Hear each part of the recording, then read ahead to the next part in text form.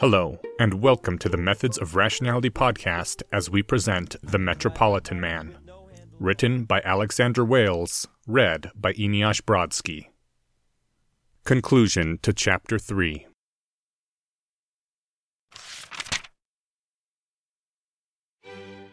Well, of course I trust Superman, said Lex. Lois Lane sat across from him in one of his leather chairs. Across the hallway, the sounds of construction could be heard as his study was ripped apart in anticipation of lead lining on all the walls, the floor, and the ceiling. When the sheets of lead were in place, the fine woodwork would be replaced and the room would look exactly like it was before. Lois Lane had apparently asked Navas for the name of one of his clients, and Navas had mentioned Lex Luthor. It was a minor betrayal of confidence, but Lex guessed that Navas had given up Lex's name because of the conversation they'd had, wherein Lex had put forth what he believed was the most cogent possible argument in favor of a perfectly innocent man obtaining protection from the eyes of a watchful and seemingly benevolent god. Navas didn't know that Lex was the one behind the funding, nor the author of the paper he'd been mailed. I trust Superman. But do you believe that Superman is perfectly good? Perfectly? That's a high standard. But he's as damned close as we're gonna get.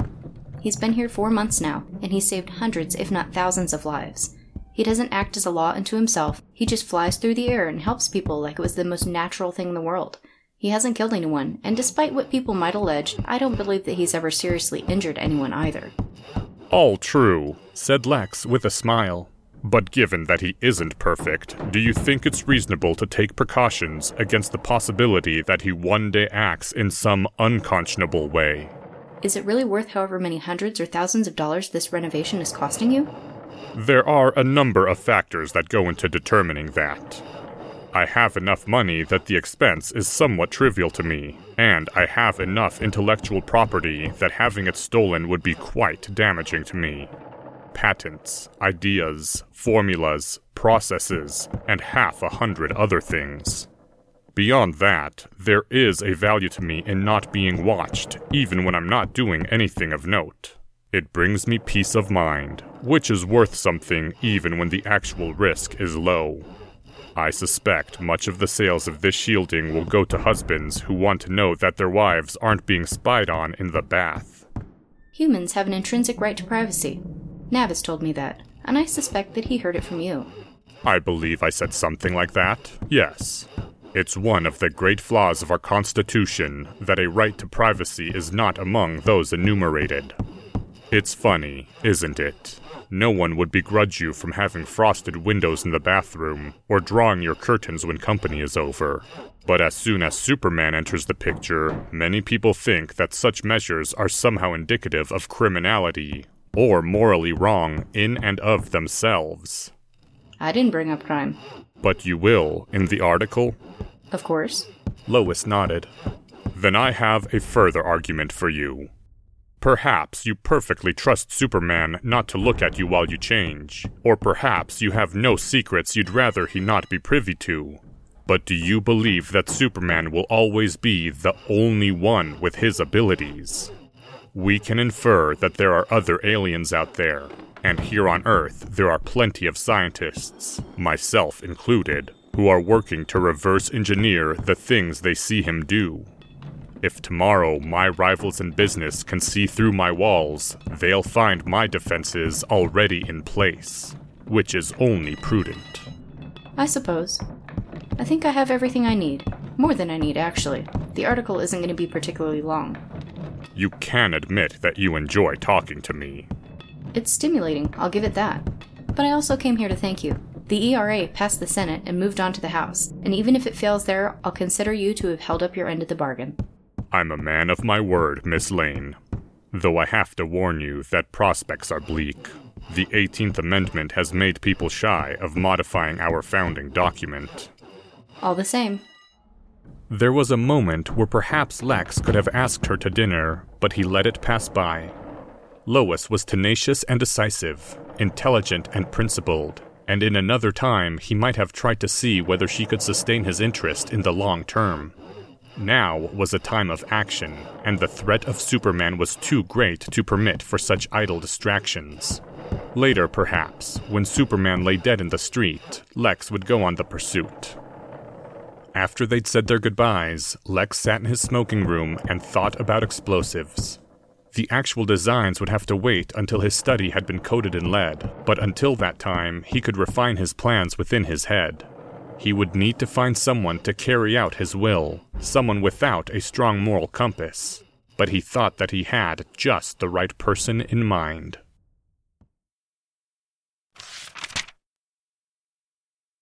End Chapter 3.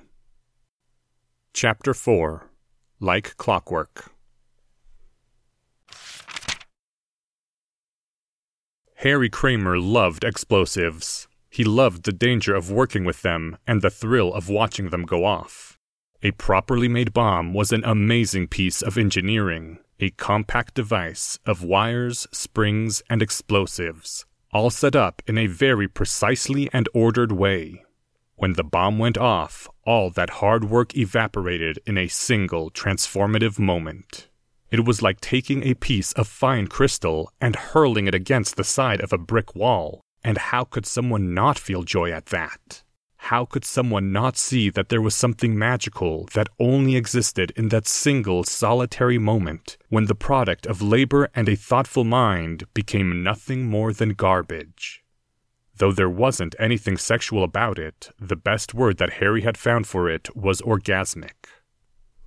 A thick letter came in the mail for him. He ran a few simple tests to see whether it might contain a bomb, sniffing at it and hefting it carefully. Letter bombs were tricky to do because you couldn't reliably set them on a timer unless you knew for certain when they'd be opened.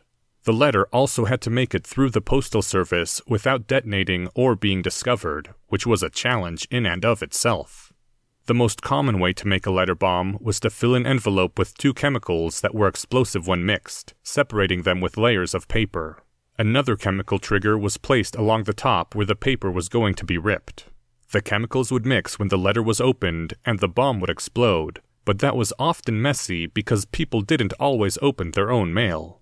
It was easier to make a larger package that would explode because then you didn't need to worry about the bomb being bent or squeezed. But there was a very clear distinction between a letter bomb and a mail bomb, owing to the restrictions on construction. Harry had a reoccurring fantasy about being sent a letter bomb.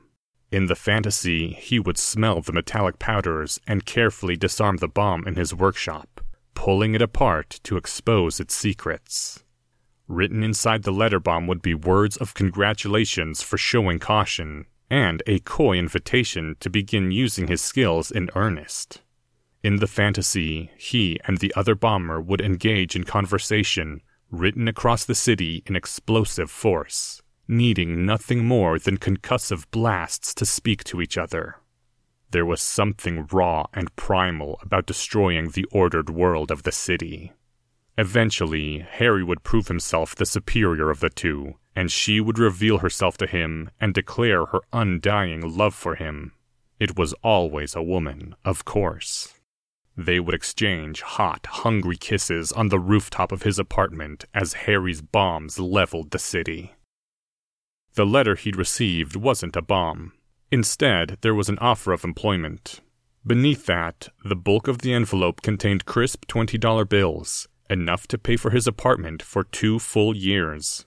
The letter was concerning because it meant that someone knew about him, but it was exciting because it meant that he was going to get to do something that he loved. It wasn't some simple job that required only a simple demolition or death. It was finally a chance to be unchained and fully funded. No longer would he have to cobble something together from bits and pieces. He was going to make something beautiful.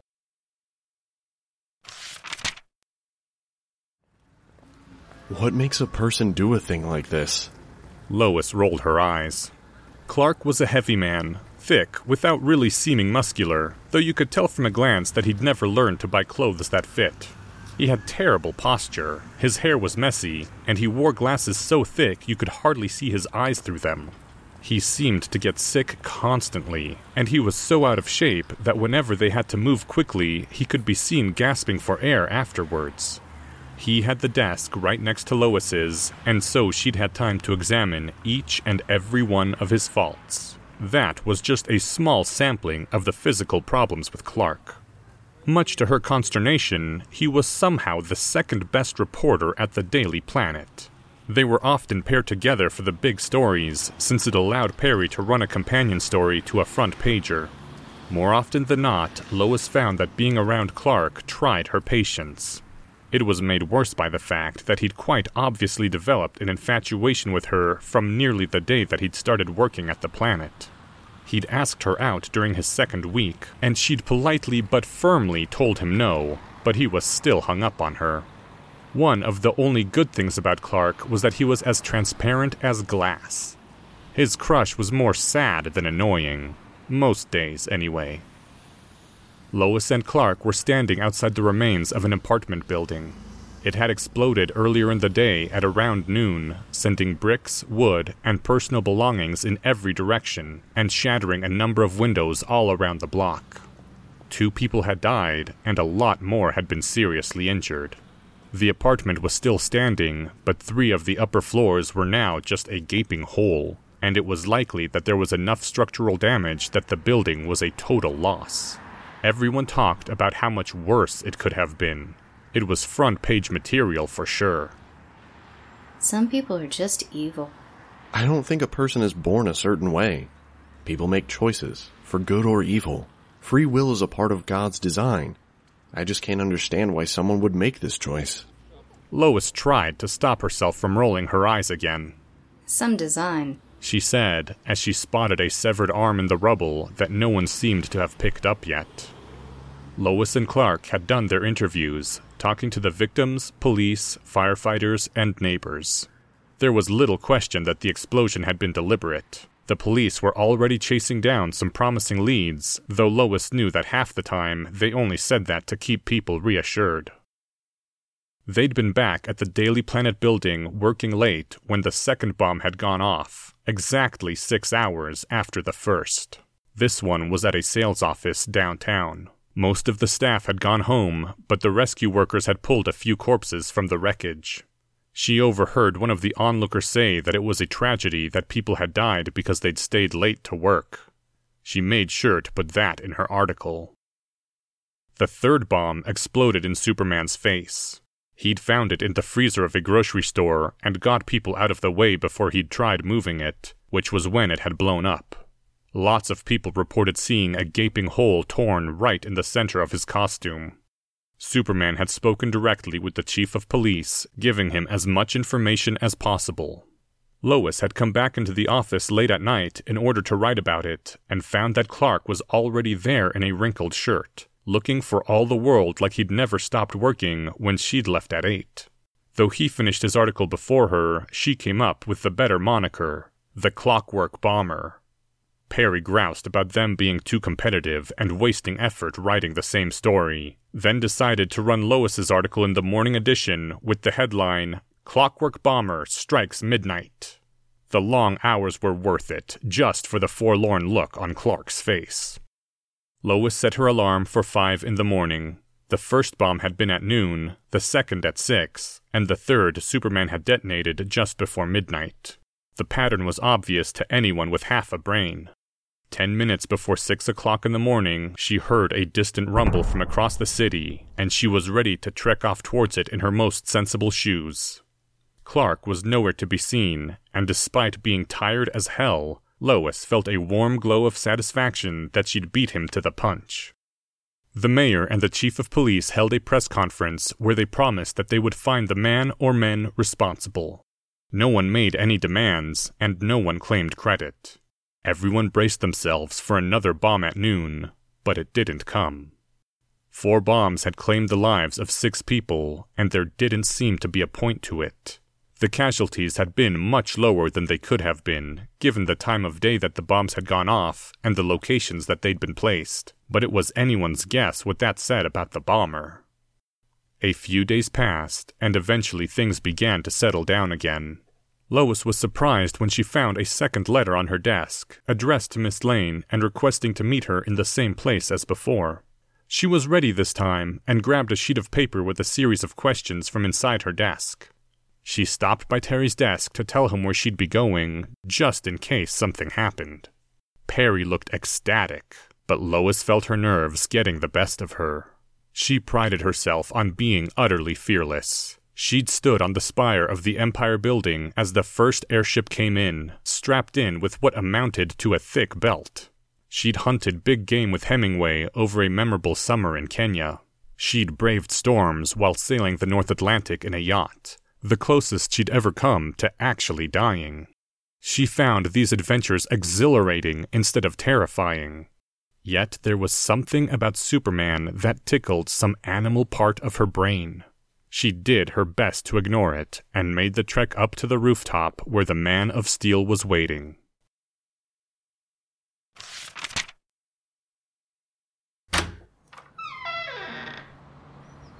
Hello, Lois, he said as he turned around. His smile was gentle, but it didn't help her nerves. Luthor had said that Superman moved faster than muscles alone would dictate, but that didn't make the muscles look any less impressive. It was impossible for her to look at him and not think about the fact that he could cross the distance between them faster than she could blink. Hello, Superman. I've got some questions for you. I know. Lois immediately imagined him staring through the walls, looking over the questions she'd prepared for him and composing answers. It felt utterly invasive. She would never allow an interview subject to look over the questions like that, not at this stage in her career. She really should have gotten one of those lead-lined drawers. Of course, maybe he'd just meant that he knew she had questions, because everyone had questions. She found herself unwilling to give him the benefit of the doubt. Go on, but I can't answer everything. Where's your ship? It burnt up over the Atlantic on my way in. Could you find the wreckage? There wouldn't be anything left. Even if there were, I wouldn't hand it over. If humanity were able to work backwards and figure out how it was made, I fear the results would be disastrous. It would be like giving a gun to a baby. Lois frowned. And you're the final arbiter of what's good for humanity, what we can and can't handle. I am the arbiter of myself. I can only do what I think is best, and hope that humanity gives the same consideration to their own actions. Okay, but are you really doing the most good? I mean, I've seen proposals for what other people would be doing with your powers. Digging canals or generating power, searching out veins of ore. The amount of money. I don't need money. He interrupted her so delicately that she momentarily lost her train of thought. You don't, but the rest of us do. These are lucrative jobs that could bring in millions, and with that you could fund orphanages, women's shelters, homeless shelters, or whatever charitable organizations you wanted. We could set up a trust. It wouldn't matter that you were using your powers for a profit, because that profit would be directly translated into good works that would overwhelm positive effects of the crime fighting and general heroism you do now. Lex Luthor's words were coming out of her mouth. And if you embrace the celebrity that you already have, you could charge enormous amounts of money for the use of your image. People are already making lunchboxes and trading cards with your emblem, and I've heard that they're making 2 different movies about you. These things are going to happen whether you're involved with them or not. You could at least make some money that you could use for good causes. Saving people from violent crime is an unambiguous good. Bringing money into it isn't, and I don't know that I should be supplying humanity with a brawn that it doesn't and shouldn't have yet. I've tried my best to confine myself to acting only when there is a clear good to be done. I'm trying not to bend the course of human history or force my morality on anyone else. I do that by operating within the laws of the country and avoiding controversy as much as possible. I have as few points of interference with a citizen's daily life as possible. You think that an avoidance of controversy is part of the greater good? Do you think that the laws of this country are anywhere close to just? She pointed across the city to the docks and the channel where ships were streaming in and out of the harbor. 100 years ago, there were slaves being sold here. If you'd showed up then, would you have stopped slave masters from beating their slaves? Do the laws of men mean that much to you that you'd actually let such an injustice stand? You're losing your cool. Lois looked down at her notebook. She hadn't asked him a question from it for quite some time. You're right. I'm sorry. It's just that sometimes I think about what I would do if I had your powers, and in comparison you seem so... Reluctant? Yes. During Prohibition, as part of an effort to stop people from drinking industrial alcohol, It was denatured, and methyl alcohol was added, making it toxic. They thought that people would change their behavior. The end result was that the United States government killed 10,000 of its own citizens. I wrote an article about that. It never made it to print. I know. He looked out towards the city in quiet contemplation. I believe that the people who poured their poisons into the vats truly believed that they were doing good. They just couldn't see what the end result would be. Even with the work I've been doing, there have been unwanted side effects. He pursed his lips. I get the distinct impression that people are less cautious with their lives now that they have me around. People shout for me to save them instead of taking action. There was a fire in an apartment building 3 days ago, and half the occupants ran up to the roof and screamed for me to come pick them up. If I'd been dealing with some other, more serious disaster at the time, those people would have died. These are the things that happen on even a small scale when humanity is saved from their own mistakes and steered away from forging their own path. I'm sure you could think of half a dozen other examples of the unintended consequences. She could. The budgets for the police and fire department in Metropolis were up for review, and both looked like they were going to be cut by a large percent because the city saw no point in paying the same amount for services when Superman had taken up much of their duties. Those elements of the underworld with sufficient mobility were moving to Gotham City, causing a crime wave there the likes of which hadn't been seen in a decade. The ones that stayed in Metropolis were more organized than before, with a higher propensity towards subterfuge, trickery, and crimes that didn't make a sound. Superman didn't speak anything but English, and so there had been an explosion in language learning. That was above and beyond the general insanity that came from having a man that flew through the air and the world's first extraterrestrial. There were many things that Lois wanted to say, but she was worried she'd get too wrapped up in argument again. A good reporter pressed their subject, but didn't get heated. If she were speaking to him outside of her role as a professional, she might have called a policy of non-intervention the definition of moral laziness. She might have told him that he had the most inconsistent moral system she'd ever had the displeasure of encountering. The truth was, she didn't like Superman. They'd both read the various proposals and the pleas for aid. There were so many things that he could do, and he simply refused to do them. It might have been one thing if he'd engaged in reasoned debate, but Superman had acted unilaterally, thinking that he knew what was best for humanity. Her thoughts returned again to when he'd scooped her up like a child. Superman was a man, an alien of presumptions. But Lois Lane was a good reporter, and so resisted the urge to berate him. How long were you on the planet before you began intervening? 2 weeks. I learned English on the way over from your radio signals, and spent a good deal of time watching from above and getting a more in-depth understanding of your culture and the ways of your people, as well as the relevant laws. And did you anticipate what followed? For the most part. Celebrity, shock, awe, analysis. That was predictable. What I hadn't counted on was the cruelty or organization of the attempts to kill me. Lois furrowed her brow. You're talking about people trying to shoot you? No, that I expected. The criminal element was bound to try. I let them sometimes, just to prove how useless it is to stand against me. But most of them attack me like it's going to do some good. I stopped a mugging 3 weeks ago, and the man kept stabbing my eyes. It didn't do anything more than dull his knife, and eventually he ran out of steam. Sometimes they shoot me and look at their guns like they're shocked that it didn't work. Maybe some people don't really believe the stories until they see it for themselves. No, all that I expected. I'm talking about the bombs. That's why I came to speak with you today. The clockwork bomber. Yes. All the bombs were meant for me.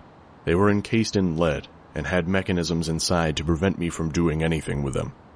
I think someone was making an effort to kill me.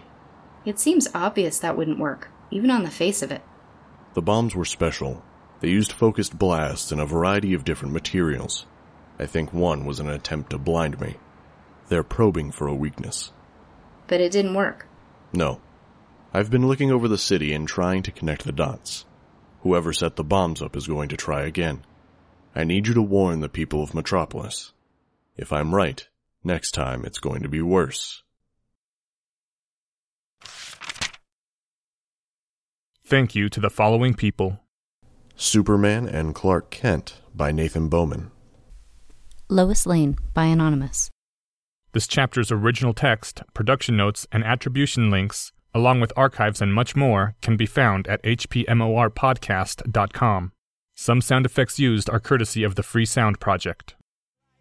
Thank you for listening, and come back in 2 weeks for the conclusion to Chapter 4 and Chapter 5.